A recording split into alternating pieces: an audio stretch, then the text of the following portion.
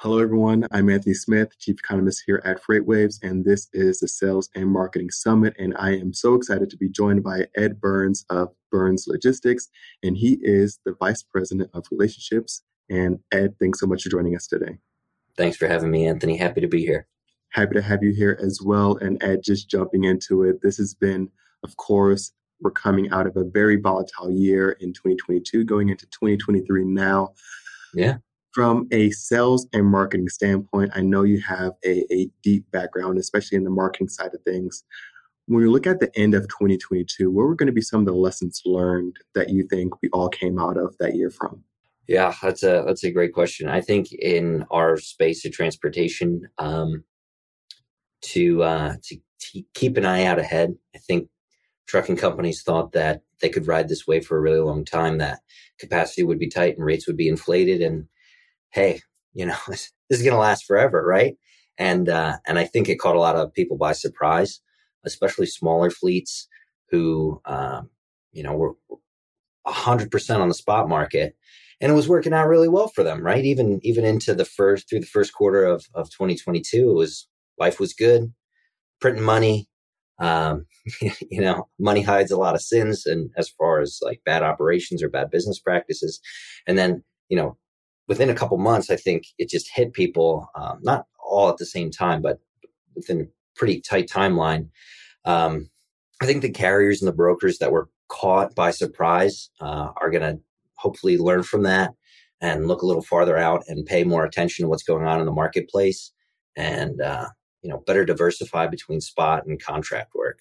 And I think you hit the nail right on the head there. I mean, especially with sales and money, being able to cover up a lot of potential mistakes. Now, I think it's definitely a time to get a lot more efficient with what we're doing here. I mean, when we're looking at what happened in 2021, 22, it was a lot of mistakes that were just covered up. And it doesn't seem like you can still make a lot of those same mistakes because they're going to cost a lot more money and potential business going into 2023. Do you see much of the same going into 2023, or do you think there's going to be a little bit of a shift in 2023, maybe a continuing of the downwards trend, or anything that you see might being, a new trend that might be even popping up throughout the year? Yeah, well, because part of it is, am I a really good sales guy, or are they calling me because they just really need what I have, right? So I think you'll know better than me where things are going because you guys have the data for it. But part of it is the hopium, right? Like, it's a hopiate, right? I got hope, So, and it doesn't seem like it's very hopeful right now. A lot of people are kind of down there. I don't think people are excited necessarily for 2023 in the freight market. I think the expectation is that it's going to kind of suck. So I think that is part of it, right? Part of it is like, what do people expect it to be? And right now it's not very hopeful. So I think that could be a little discouraging. But from a sales perspective, from a marketing perspective, there's also a lot of opportunity because people are cutting their marketing spends, right? Whenever you see all these layoffs at these big companies, what does that mean? Well, when Facebook's doing layoffs, I think, well, Facebook ads are about to get a lot cheaper, right? Because people are going to spend less money in ads, or are spending less money in ads. LinkedIn ads are going to get cheaper per conversion. So it's a good time to spend money for paid. Whereas I think 6 months ago, 12 months ago, companies that didn't necessarily have that budget or know how to do it, they didn't want to experiment. I think a lot of new people came into the organic space within the last 24 months in our industry. There's a lot of new voices, new players, new people speaking out organically. So now how's that going to play out through organic ads? And in a very simple way, because a lot of trucking companies, 6-12 months ago, where their ad spend was all on drivers. That's it. It was driver recruitment because freight was plentiful. It was everywhere. Well, now, we're starting to get calls. Hey, how do I get a direct shipper relationship? So, you're a little late to the party because the sales cycle isn't a week, right? For freight, the sales cycle can be really, really long. On the contract side, obviously, spot, it's a very quick cycle. But on the contract side, you got a long sales cycle. It could be more than 12 months to get into a shipper and get an opportunity for the contract work. So, I think potentially some of those carriers and brokers are going to put a little more energy into marketing ads to to acquire clients. And I think that's a huge point there, and a great point that you make is because, when you hear about all these actions, of course, happening at Meta, Facebook, different, tech services company, really that ad buy is definitely going to be something that comes down. I think that's something that not a lot of people think about, and something that a lot of folks consider during these, down times is, hey, I got to cut budgets. Maybe we can just, start peeling back a little bit more on the marketing side, on really being able to kind of save a little bit more money. Let's not advertise as much, but really this could be a huge driving force of potential growth. Am I right? For, being able to continue to put your name out there, especially during these down times. Yeah. Yeah. It's very important. I think what you say and how you say it right now, because now's an opportunity to really resonate with people, to help people, to create, to grow a brand. I think it's a down market's a great time for new companies, for startups to explode, right? Because if you have a valuable service or offering in a down market, and you can succeed through a down market, then when it picks up again, you're going to be really rocking. I mean, so for like our business model, we do much better in a softer market than in a tight capacity market. So it's good for different people at different times, but the messaging, I think, has to be very thoughtful right now, because there's a lot of angst, I think, in marketing and messaging. I think some people are what do I say every day? So now it's easier to like throw darts at what other people are saying and to pick on companies, brands, individuals, and how they're talking about things. So I'm seeing a little bit of that, especially on LinkedIn. There's this, I don't know, people are picking on each other, which I don't think that's not a good long-term play. People remember that. So, and part of that could be fear and anxiety, but it's not a good play. Yeah, I 100% agree. And I see a lot of the same as well on LinkedIn, different posts about trying to pick holes in everyone's thinking logic, and everyone's just trying to, do their best to figure it out. And, your perspective might be completely different from someone else's, and you might be living in a completely different market, as you mentioned a little bit earlier. When we're looking at, really, of course, what the core of all this is, and I think it kind of comes down to something that you definitely specialize in a great deal, being a VP of relationships, is that thing right there, relationships. And when you're thinking about relationships in this industry, it goes such a long way. Do you think that relationship building is really going to be, the focus throughout 2023 more so than it even was in 2022?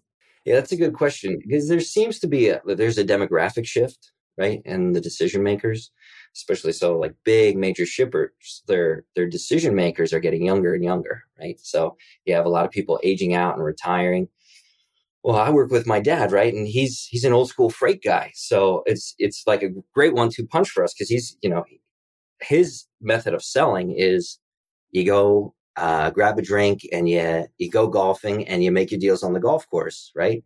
And some of the new decision makers coming in, they don't want to be wined and dined. They don't want to talk to you. They don't want to talk on the phone. They just shoot me a message, let me know what's going on. The relationship just has a little bit of a different feel. So what it means to build a relationship, I think, is still changing a little bit.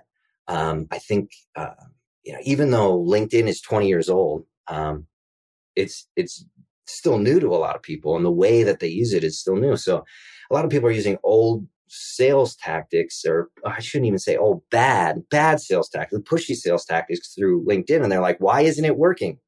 It's like, because I don't know you. I don't want to have a call with you, and I don't want to buy your insurance right now. Okay. And I don't need a financial advisor. I had 85 reach outs from financial advisors this week, and I've already got a guy I liked. Let's start there, So, I think there's bad tactics being used. There's bad automation being used, right? So there's like these new tools, between AI and automation. Like, you can do a lot in marketing and sales right now through tools that makes life a lot easier. But if you use it poorly, then it's making you more productive. Then it only makes you unsuccessful faster, right? So if you're automating bad messaging, you're only going to fail faster. So I think those things need to be worked out for a lot of people still. Like, how do we sell? How do we message? How do I reach my potential customers or clients? Where are they, and how do I resonate with them? I think some of that still has to be figured out in our industry. In 2023, it's still an issue. And I think that that goes a long way. And, when I think about the industry, one of the big things, of course, I was really pushed forward. Of course, who we push it forward here at FreightWaves is that transparency. We still push for that. And I think that goes into a long way of even being sold to is being transparent. And of course, in my unbiased opinion, that's one of the things I admire about some of our sales guys is when I hop on a call with them, just kind of tagging along, one of the first things they want to check is, hey, is this even going to be a good solution for you? Because, there's those, somewhat toxic, sales traits of, hey, I don't care if this is a solution for you. I just want you to buy and I'm trying to hit my quota. But a lot of times it's really saying, hey, maybe this isn't the right product for you, or maybe this is the right product for you. Maybe you're just not in the right place for it at the moment. And I think that transparency goes such a far way. And it really seems like that transparency is really kind of shifting into a form of collaboration. It seems like that's going to be the next really big, I think, trend that seems to be popping up in the supply chain and definitely within logistics. Can you talk to the different aspects of just that collaboration aspect and really what it means, I think, going into this new year? Yeah, absolutely. It's funny. I actually just did a sonar demo before we talked, and Corey from FreightWaves was the first thing he did is he checked on the time commitment, right? Like, are you still good on the time? Oh, I love that. That's great. Yes. Yeah. Thank you. Thank you for double checking that. And then the next, here's what we're going to talk about. Okay. Does that work for you? Or is there anything you'd like to add or change? Right. Then the next thing, every couple minutes as he was talking, does this make sense? Do you have any questions? He just did a really good job of taking it slowly. And then his wrap up was so strong because he was like, does this make sense for you? How can this work for you? His questions were all just excellent. And he wasn't pushing. His goal was, I want to determine whether this makes sense for you, or if it doesn't, that's okay. And what do you want the follow-up to be like, right? Perfect. It was perfect. It was like textbook. He did a textbook call. So I get on with Corey because he's the man. He rocked it. But as far as collaborations, I think there are a lot of new technologies in the space, right? So it's kind of the Wild West as far as what are the best technologies to operate businesses, right? What's the best broker TMS? What's the best carrier TMS? What's the best in class shipper TMS? What are the right bid tools, right? There's some shakeups in the RFP process right now. All these technologies are different. There are new players, there are old players, and the winners aren't clear yet. But the companies that are really rocking, like P44, are the ones that are creating ecosystems where they're connecting multiple people, and they say like, oh, we're agnostic, right? Hey, okay, that makes sense. So I think the winners are going to be the ones that play ball with everybody else and do collaborate and take the approach that, hey, there's enough market share for everybody who has a good solution. Maybe it's even better if you have a great solution. And probably there's not a lot of space for you if you have a bad solution. But there's definitely enough for everybody who has a good solution. So I think everybody who's taken that approach in 2023 will be successful. It doesn't seem like money's moving as fast or as loose for VC as it was a year ago. But so it'll be interesting to see which ones win, which technologies win, which ones lose. And I do believe a lot of that is collaboration. I think on LinkedIn lately, there's been like a lot of down talk, like, oh, there's too much talk about partnerships. There's too much talk about partnerships. It's like, okay, well, what would you like to call it instead? Because partnerships are good. Relationships are vital. The buzzword might change, but at its core, at its essence, you take two individuals or organizations or multiple parties, whatever terms you want to use, working together to create more value in the marketplace. That's a good thing. So if you don't like the word partnership, that's fine. You want to call it a relationship, that's fine. You want to call it something else, great. But how can multiple people collaborate to create more value in the marketplace? That's a good thing for everybody. I completely agree with you. And Ed, I think that's definitely one of the things that I think you guys do so excellently over at Burns Logistics. I mean, you really, take pride in, I think, really being able to connect those resources together and really create those partnerships. Yeah, that's all we do all day long. We talk to people and we connect them with each other. Yeah. So, Ed, thank you so much for joining me for this fireside chat. It's been a complete honor to get to chat with you here. If people want to reach out and learn a little bit more about Burns Logistics, how can you do that? burnslogistics.com. We're pretty active on LinkedIn and transportation circles, so you can find me, Big Ed, or Burns Logistics there. Really appreciate you taking the time to talk with me, Anthony. I appreciate it. You're a lot of fun.